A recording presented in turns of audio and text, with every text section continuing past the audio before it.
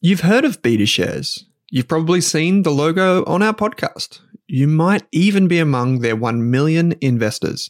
So you can imagine that I'm delighted to say BetaShares is the official ETF partner of the Australian Finance Podcast. With nearly 100 exchange-traded funds, you can go to betashares.com.au and immerse yourself in ETFs and unique insights covering all of the sectors, themes, core and satellite positions you could want. Think cybersecurity through the Hack ETF, robotics and AI with the RBTZ ETF, and uranium with the URNM ETF. The list goes on. To explore the BetaShares ETF range, visit betashares.com.au, read the relevant PDS and TMD on the website, and consider if the fund is right for you. BetaShares Capital Limited is the issuer. Is there a Spotify Wrapped for investing? If you want to invest in shares or ETFs, our friends at Pearler are more than one step ahead of the curve. On average, people who use Pearler invest $1,750 every month. That's what we want to see, proper dollar cost averaging. With automated investing tools making your life simple, Pearler investors have well and truly mastered the art of investing small bits, lots of times. So, if you're ready to start growing your net worth in 2024, follow the link in your Spotify or Apple podcast player right now to discover how you can get started today. Hey there, here's a quick note. This podcast contains general financial advice only. That means it's not specific to you, your needs, goals, or objectives, so don't act on the information until you've spoken with your financial advisor. You'll find our full disclosure, disclaimer, and link to our financial services guide in the show notes. G'day, Kate. Welcome to this episode of the Australian Finance Podcast. It's good to be back, Owen, and recording an episode in person, which is fantastic. Yes. Not quite free of COVID in Melbourne, but we're doing a pretty good job so we can be back in the office. Today we're joined by a very special guest, Emma from The Broke Generation. How are you going? Hey, I'm great. Thanks for having me. Yeah, it's wonderful to have you in person, as Kate said. We're hoping, it is. Because you're new to the show, maybe you can introduce yourself and what you do for our listeners. My name's Emma. I run The Broke Generation and I focus on helping people feel better about their finances so that they can build the confidence they need to do all the other things, save, invest, spend wisely, all that kind of stuff. Mm. Yeah, it's such an important topic. We don't talk about it enough on the show, do we, Kate? Like, we don't talk about the relationship people have with money, the relationship people have with their spending. We talk about it like it's like a spreadsheet, right? Like this column is for wants, this one's for needs. And we probably don't get into that emotive side of it enough, right? I know we talk about investing a lot on the show, but there's a lot of steps that come before it. As we were discussing off air before, you don't just go straight from where you are currently to investing. And I think that's why I really wanted to talk to you today, Emma, because I've followed you for quite a long time and listened to your podcast, and it really, it just approaches money and life holistically in a really different way to a lot of the podcasts, even us out there. So I'm really excited to dive into it all today. Mm. Yeah, me too. I talk about this stuff all day and I could go on for hours. So how long have we got? Yeah. Well, why don't we start with probably something that you might have spoken about a bit, but maybe it's one of those long versus short versions. How did you come to focus on this? Yeah, so I think for me, it's a bit like you said, you don't just go from where you are to investing. From my perspective, I feel like some people do. Like they just, they're spending all their money and they know that they shouldn't be, or living paycheck to paycheck, or they get their first job or whatever, and they just kind of like plug the numbers into a system and it just works. And then at some point there's a surplus and they learn about investing. It's easier to do now more than ever with podcasts like this one.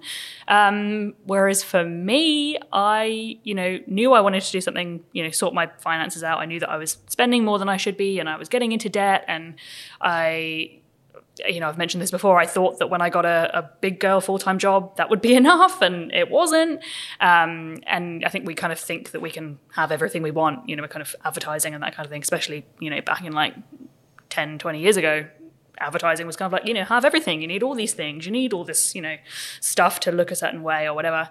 I tried to do the budgeting thing and I tried to split the wants and the needs. And I knew, obviously, on an intellectual level that I didn't need 100 polyester dresses, but I wanted them, or I thought I needed them. But I knew intellectually that I needed to pay rent and I didn't need to buy clothes. And I would just keep trying to set a budget and start saving. And, at this point, investing was not even in my mind, but I would just try and split that money and hold on to some money and keep some money. But it just didn't work because my spending and everything going on in my bank accounts was a symptom of other things. And I don't think that's true for everybody, but I think that the people it is true for really, like me included, struggle to take on other information because it's just not working. And then people get stuck in the cycle for life because they think there isn't enough. And don't get me wrong, for some people there really isn't. But sometimes it's because there's other things going on further back, and you can't keep money or invest money if you don't know how to manage it, and if your approach to attempting to manage it is a symptom of how you feel about something else. Yeah, and I think a lot of advertising makes, as you mentioned, makes us feel like we should have it all. And as soon as we get that full-time job, everything should just come to us on a silver platter. And I think that's often how we fall prey to buy now, pay later ads and credit card ads, where it's have it now, you deserve it. And I think that can often lead us astray because we end up going into debt. And I think you've had some experience sort of helping like yourself and your listeners get out of debt as well. Yeah, debt for me, again, it was a symptom of many other things. And I think particularly as young women, I'm sure it's true for people in their late teens and early 20s now, but definitely for me, like late 2000s. A lot of spending is a performance of femininity and womanhood and desirability by men at that time. You know, we dress a certain way to look thinner, to look taller. You know, we spend a lot of money on all of these things. And if you are dealing with a lot of those things, you can sort of ultimately disregard, particularly when you're young and you think you've got the rest of your life to figure it out, you can disregard how much it's impacting your finances because you're just trying to fix whatever lifestyle magazine or, you know, teen or adolescent magazine told you needed to fix at that time. Things are a lot more inclusive now, or getting that way, and we might, rather than reading about cellulite creams or whatever, we might learn about how to love ourselves, but on so many levels, particularly with buy now, pay later ads and all that kind of stuff. And there is a very much have it now, pay for it later, or have it now, deal with it later, or feel a certain way now and deal with it later. So yeah, that's how I got into debt. And to be honest, my debt spending was no different to any other spending. A lot of people, you know, go into debt because they were flying to Dubai or buying handbags, or there was none of that big stuff. It was just a combination of that symptom spending of mental health issues or you know, a bad relationship with myself as well as my money, and it being my emergency fund because I didn't have any savings. So even if I wasn't buying something because I deserved it because I'd had a bad day, because I was having a bad body image day or whatever, I would be fixing a flat tire with it because I didn't have any savings. I couldn't keep any money. And so investing in wealth creation was never even an option because I couldn't even hold on to any money to fix my tire, let alone invest or save. Yeah. And going on from, as you mentioned, dealing with the symptoms, what are some of the strategies that worked for you, or you found work for other people as well along the journey to help build that better relationship with money instead of it being potentially debt is your emergency fund, or you're using money to fill a emotional void, or where whatever reason you need to use the money? Yeah, it's individual to everybody, and obviously your spending being a symptom of something, what that something is can be on a sliding scale, and in some cases there needs to be professional intervention. Obviously, we can't disregard that, and it's often difficult talking about it because I kind of tell my story and I go, and then I changed my habits and I did this, and people are going, how? And just overnight. Yeah, it's a lot of things, and it's a bit like the science of behavior change. There is this whole pre-contemplation stage where you are contemplating making change. It's been studied in smokers and people changing their diet and exercise habits and that kind of thing, and it's true for all kind of behavior change. You are in several stages before you actually make the change. And I think in that contemplation and pre-contemplation stage, you firstly need to make the link between how you feel about everything but money and your money, because often, you know, we don't think that. We think it's because there's not enough. It's because I've got kids. It's because I am on a low salary. It's because I live in London, or I live in Melbourne, or I live in Sydney, you know, and we kind of have these explanations, not excuses, but explanations for why our money is the way it is, and we don't ever connect it to anything else. So I think firstly, making that link and looking at where your money is and where your money is going, how much is coming in and how much is going out. Sounds basic, but not just how much you're spending, but where it's actually going, and, you know, going a bit deeper and, you know, okay, you bought a top. Okay, what was it, just a top, or were you trying to achieve something or feel a certain way? Or are you always spending at 5 o'clock on a Friday because you hate your job and you're drinking yourself into oblivion to forget about it? Like, it's common for a lot of people. And doing that when you live in a capital city is really expensive. And I mean, I had this experience. I had a job that made me quite unhappy when all my jobs have made me quite unhappy at some point. But you get into the culture. If you're in a environment where there's a culture of drinking, and it is the type of drinking where you're funding it yourself rather than office drinking, which is slightly more common in some industries. But I was out there drinking with like the CFO. He could afford it. I was on like equivalent $32,000 in London when it was like £12 for a glass of wine. Wow. But when you are sort of in those environments, sometimes it could be a symptom of being unhappy about something, or sometimes it can be a symptom of just the contextual life that you are living where your finances just don't match. And sometimes it can be, a bit more logical, and there are, maybe there are less feelings, but it's just that you're in an environment where your spending habits can't coexist with your finances. It can happen in friendship groups when, you've got doctors, lawyers, and then little old you on an advertising apprenticeship. It's not, we behave the same way, and we keep up with our peers. And I do think the keeping up with the Joneses behavior is a little bit more of our parents' generation. I don't personally feel like I've ever consciously done that, but the environments that we exist in mean that we not actively keep up, but just feel compelled to participate in the same types of hobbies, holidays, hen-dos. So how do you find the balance then? Because that's like the key point. So you've recognized, you drew a line between kind of a symptom and spending. Then how do you find the balance? Like, people say want to go for drinks on Friday night, Thursday night, whatever the thing might be. Yeah, so I think that firstly, when you turn your awareness to it, you are instantly in a better place to change behavior. But there's a lot of, depending on what it is that's going on for you and what you're discovering, there's a lot of self-forgiveness, there's a lot of awareness that needs to happen, and sort of keeping your finger on the pulse of where your money's going. So it's not, you don't just draw a line and stop doing it anymore, but you draw a line where you stop ignoring it. And you might notice it, and it depending on how much true financial capacity you do have and what the actual problem is. But keeping engaged with it, and really sort of, I think we often underestimate in all kinds of things how we actually make decisions about anything. There's a book by Mel Robbins, who has nothing to do with Tony Robbins, I've discovered. But I thought they were married at one stage, and I was like, ooh, because I really like her. But this feels irrelevant, but I swear it's relevant. She has a book called The 5-Second Rule, and it's about sort of compelling yourself to do things and finding motivation. But what she talks about in it is there's actually been so many studies done on the fact that we make decisions in a 5-second period, which, in the context of our day is quite short, but it's actually quite a long time.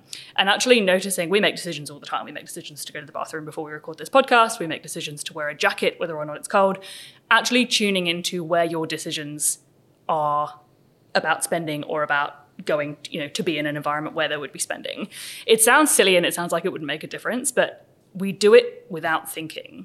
So when we start thinking, we're suddenly equipped to actually do things differently. And for me, again, it sounds really intangible, and it is, and it's a long process. But just starting to notice the amount of times you make a decision and what that decision is for, it does eventually compound into action. And on the topic of emotional spending decisions that you mentioned before, I've definitely done that before. I've felt really upset or angry and just spent a lot out of this emotion, which it doesn't actually solve any problems, and it only makes you feel better for maybe 30 minutes. And then the next day you're really regretting it, and you're looking at your bank account because that didn't align with your goals, your spending goals, your budget for the month. How do you overcome that? And especially, where do you drive that emotion instead of just going out and spending when you have it? It's funny how even years after I've started to tackle these behaviors, I still notice myself wanting to do that. I've had a difficult week, and all I wanted to do is go buy something because why not? But firstly, like I said, when you tune into decision making, you can actually start to have some kind of conscious awareness that that's what you're thinking, whereas previously you wouldn't really have thought about that. You would have just done it. But I also like to recommend that people sort of look at what it is that they're doing, because it's not just spending. You're either scrolling online, or you're thinking about going to a certain place, or looking at, Pinterest. There's always a series of steps or thoughts that happen before you actually tap your card or enter your details. And it kind of comes from both sides. So firstly, putting obstacles in to make that a longer process. So small things like taking your Apple Pay off of your phone, or your I love Apple Pay. I do too, but I had to take it off because convenience spending was a really big thing for me. Having a bad day, I'm suddenly spending like $14 on a juice, and I'm like, oh, or in a acai bowl or something. So I had to take that off. But just, small things, not saving your credit card details, putting those like logical obstacles in. There's a few sort of plugins and websites that you can block URLs from, which is really helpful on your work computer or whatever. If you're scrolling on certain websites, The Iconic or something like that, you can actually block them so you can't get into them. You need to have the self-control to not turn them back on again. But sometimes that can be helpful if that's something you find yourself doing. So putting those logical obstacles in, but then thinking about what the feeling is that you're trying to obtain and finding other ways to do that. It sounds all very lovely, and it's a lot more difficult in practice to actually do it. But yeah, when mine, I've said, was a lot about body image issues, or my relationship with myself, or how I was feeling about who I am in the world that day. How can I treat that in other ways without buying clothes? And I was going to ask you a question on that, which is very personal. Did you seek counseling or anything like that to help you through this? I have since, but at the time I couldn't afford it, so no. How did you go on that discovery? How did you discover all this about yourself? I mean, I'm a very introspective person, Owen, as you might be able to tell. I don't know, really. I mean, I think if I were doing it now, I would probably approach it with a lot of the mindset tools that we have available, meditation, journaling, that kind of thing. But I didn't really have that. I did it quite... I love numbers as well, so I'm sort of both sides of that. But I did it with a lot of really getting... looking at those transactions and things like that, and really looking at what percentage of my money was going towards this feeling, and kind of thinking about that quite broadly. We set goals and we have a vision for what it is we're trying to achieve, or why we're trying to get out of debt or whatever, but you can do it on the inverse as well. And sort of you're thinking about, when you set goals, you're thinking about what you want to achieve by doing these actions, but you can actually spend some time and write it out if that's your thing, thinking about what would happen, what's the reality you're avoiding, what is not your vision. And when you connect every time you tap your card to that, that vision of being 30 and still being in debt, and everyone buying houses and you still paying off a credit card because of this feeling, you can sort of... it's almost like aversion therapy or something, I suppose, if I'm not a psychologist, but it sort of follows the similar principles. Expose yourself to the actual impact of your actions. Because like I said, I knew on an intellectual level that something was wrong. It's just finding ways to make yourself change them. And, however it is for you, I particularly connect to watching a savings account or something go up. So if I'm, giving up, for me, it was buying clothes. I couldn't just stop doing that and that be it. I needed to see the outcome of that, the good outcome of not doing it and the bad outcome of doing it. So whatever that looks like for whatever your vice is, I suppose, connecting to the actual long-term impact on the positive and the negative side. Yeah, we had Nir Eyal on the show recently. He's a famous author out of the US and talks about getting traction towards long-term goals. But I've found doing this personally that it's easier to find counterpoints. This is what I don't want, not this is what I do want. I find that so much easier. And so casting your mind forward 5 years, being do I still want debt? Do I want my portfolio to look like this? Or whatever the case might be, whatever your money goal might be, what do you want it to be? Is probably a harder question than what don't I want it to be. Find what you don't want it to be and move away from that. I'm the same, and that was really helpful for me as well, because it also helps when you start sort of making excuses for yourself to actually come up against yourself, because you might go, a lot of us have limiting beliefs around money, we might kind of go, oh yeah, but there's just not enough, or it's just giving up that won't make any difference. To actually say to yourself and pretend that you're someone saying to yourself, yeah, you're right, it won't. You can give that up, but it won't make any difference. We're naturally very defiant to things like that. So 1 minute we're going, nothing will change. It won't make any difference. I may as well just have this, dare I say it, latte or this top or go on that trip, or nothing will ever change. Okay, no, it won't. You happy with that? Like, nothing's ever going to change. Okay. And see how you actually buck up against that, because we're more defiant than we think we are, and we can kind of leverage that to make change. How about then, so we talk about budgeting and spending a lot, and it always seems very negative. So it's always, I have to give up this, I have to do that. You mentioned about seeing your bank balance go up, which is for a lot of people very motivating. How else can we make things, how can it be a good thing to budget, get happiness from that process as well? I tend, and I try to look at all stages of budgeting. Sometimes I'm in more of a everyday budget flirt. I'm not working towards any specific goal. I'm just sort of, some's going towards this, some's going towards that, some's going towards savings and investing or whatever. Other times I might be in a bit more of a push focus. So first of all, having various different types of budgeting where you do take the pedal off the gas a little bit can give you a bit of a break. But regardless of how hard you're going and how much capacity you actually have, thinking about making it something of opportunity and more organizing your money rather than like being on a budget, because the word budget doesn't, there's always, the word budget is so commonly misused, because like travel on a budget, everybody should be traveling on some sort of budget, even if it's $1 million budget, still got a budget. And everybody, even the richest people in the world, or your friends that have got more income than you or whatever, everybody's on some sort of budget.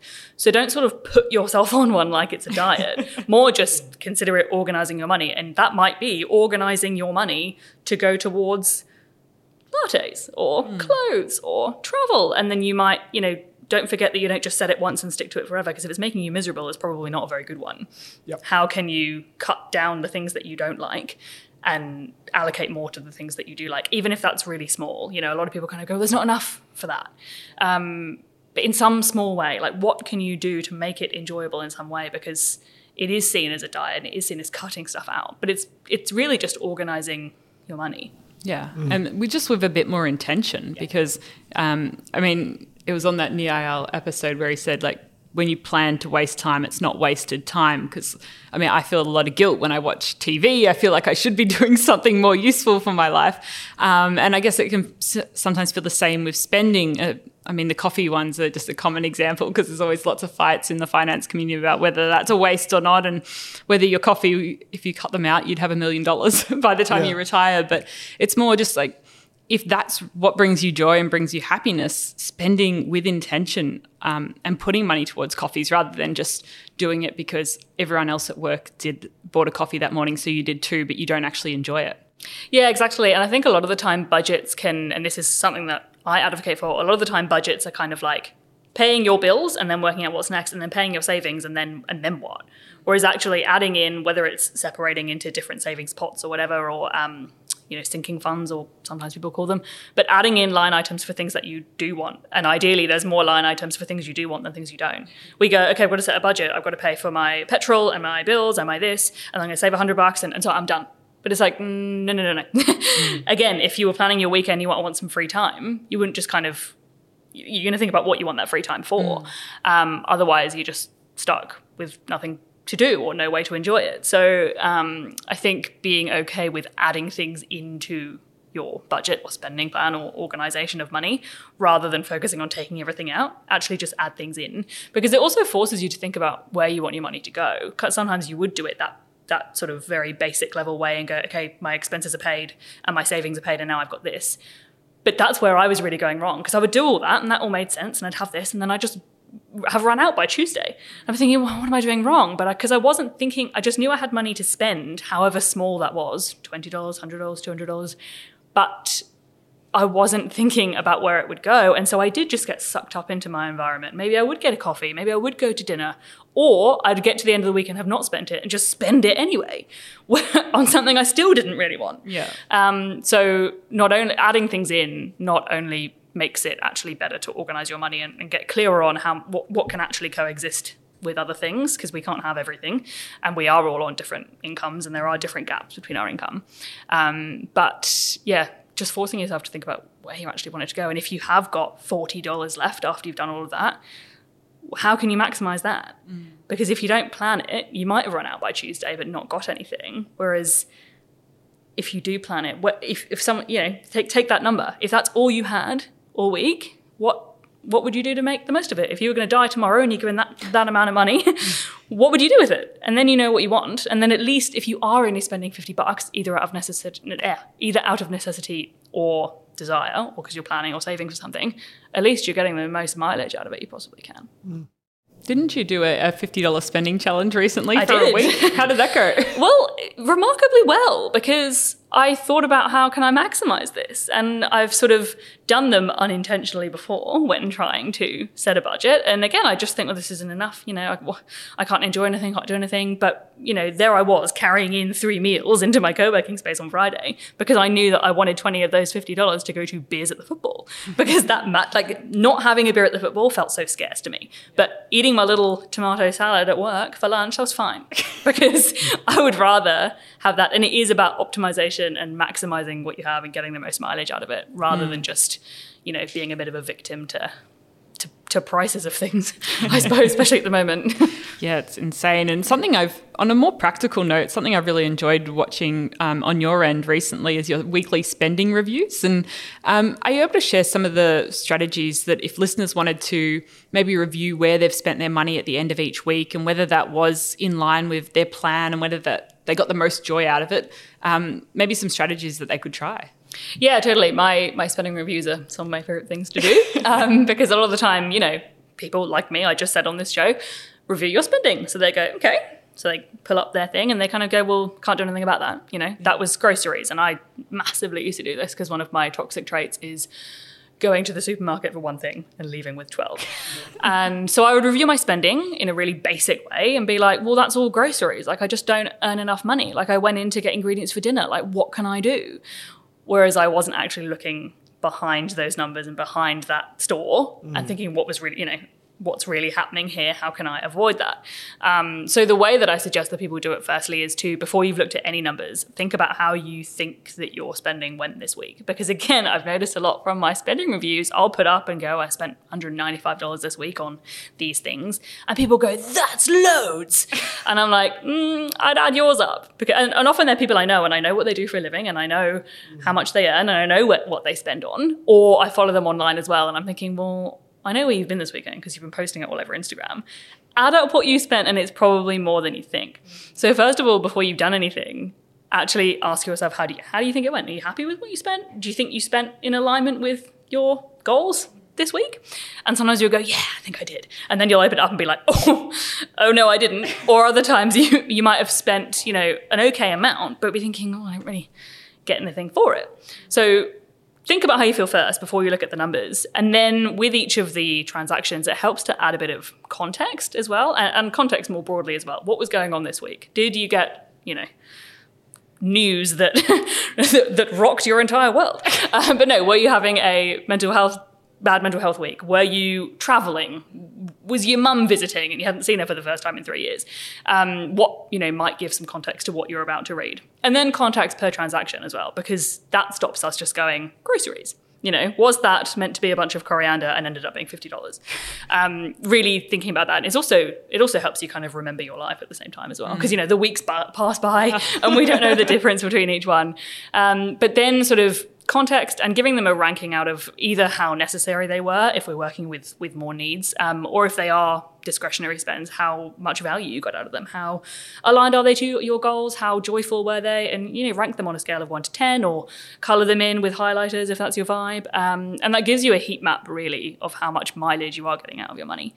And it can be quite confronting, I think, especially it's really helpful if you are one of those people that feels like they earn good money and have nothing to show for it, because it will be those, wines you didn't really want. And 2 identical transactions can have completely different backstories. And if we're not looking at the context and we're not thinking about whether we enjoyed it or whether we really needed it or whether it was bringing any value to our lives, things can slip under the radar because we go, $21 for 2 Pinot Noirs. They're 2 identical transactions, but one, you're catching up with a colleague you haven't seen since pre-COVID and you're having the best time. And one, you just kind of got stuck there because you don't have any boundaries and you're a people pleaser and you couldn't leave. Me. Sounds specific. Could I be talking about myself? Or, you could have, there was just an alternative available to you. And so I think that helps you discern the difference between spending that should stay in your budget if it can, and spending that can come out. And that's when you get the most value out of reviewing your spending, because you literally free up money that you didn't want to spend in the first place. So you're not giving anything up. You're just reallocating money to somewhere else. Yeah, that's such great advice. I think that's the big thing for optimizing a budget. It's like you don't need to necessarily sacrifice on happiness, right? So this is a very simple question. Well, I say it's simple. It's simple to ask. What's your number one tip for people improving their relationship with money? It's going to be review your spending, and review it in detail as well. You might want to add things into what I've said or take things out if they don't resonate with you, but just get really clear on where your money is going, because I think that, even me who reviews my spending most weeks and publishes it online, I still learn something new every week, and I still... you learn things about where you can free up money. You learn things about how your money is a symptom of other things, especially if, I think it's probably more relatable to people that have struggled with money on a capacity level in the past, whereas some people haven't, and therefore they don't think that their money is ever a symptom of anything else, because there's always been, enough. Yeah. So you don't really think about it, but I think that everybody can learn something from looking at where their money is going in the context of their lives. Yeah, I think it's fantastic. And if people want to see how to actually do this in real life and how you spend your money each week, if they want to have a bit of a nosy, your Instagram handle... It is @broke generation. The broke generation was taken, unfortunately, but it's not in use, which is frustrating. But yeah, it's interesting as well, and I wish more people would talk about it. Obviously nobody has to, but it's also really, a lot of people who say when they watch it, like, oh, this has made me feel so much better, because I'm watching you and you saying you are saving and you are investing and you are hitting your goals and you are, running your business and that kind of thing, and you're still able to do all of these things. But I'm also not, it's also a very average amount of money. I'm not spending, a lot of the time people that do reveal their spending will become like, how much I spent on my Chanel bags, and you're like, that's nice for you. But how much value you can get out of $200, and a bit like we were saying the other day, a couple of people are saying, oh, I'm not really into clothes and drinking, and a couple of other people are like, oh, I'm really into clothes and drinking, and it's like, great. How can you, it's prioritization, I guess. Yeah, we'll put all the links in the show notes too to that, as well as your podcast, which we'll call out. So get behind Emma's podcast if you haven't already listened.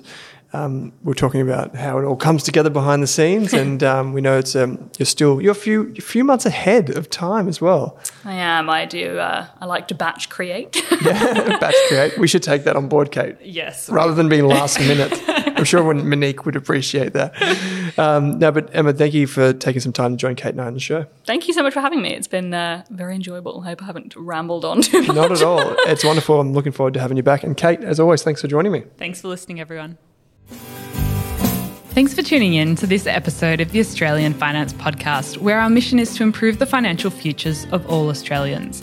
If you'd like to learn more, create a free account at rask.com.au/account to download free episode workbooks, bonus resources, and take our amazing free personal finance courses. You can also join our online community by following the link in the description. If you enjoyed the show, what we'd love is for you to leave us a snappy review on iTunes. And you can follow us on Twitter and Instagram @Rask Australia. Kate and I are also on both of those channels. Finally, if you have any feedback, suggestions for episodes or guests to come on the show, or you just have a question for us, shoot us an email at podcast@rask.com.au.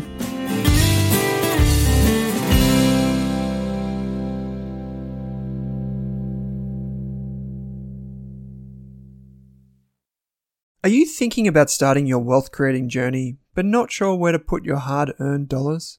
InvestSmart can help. InvestSmart offers a free quiz that makes it easy to find the right InvestSmart ETF portfolio to help you reach your goals. Just visit investsmart.com.au and hit Get Started. Answer a few simple questions about your goals and how much you want to invest, and you'll get a tailored statement of advice with a portfolio recommendation. You can visit investsmart.com.au for a no obligations free statement of advice. This ad is brought to you by InvestSmart Advice, AFSL 334107. For more than a decade, I've been hunting for the best investors and their methods, strategies, and tools for investing. After years in the industry, countless books, a few degrees, and 1,000 podcasts and live shows, I've rolled this accumulated knowledge into something called Rask Invest. If you've ever heard me talk about a core and a satellite, active and passive, true long-term compounding, or you simply want to know exactly how I would invest, now is your chance. Rask Invest is our new investment service, designed for all types of investors who want professional management of their core portfolio at a low cost from a team they trust. Rask Invest helps you automate your wealth creation and passive income. Simply click the link that says Invest with Owen in your podcast player to join one of our live platform walkthroughs or book a call with us. You can also view the Rask Invest PDS and TMD and get invested with me.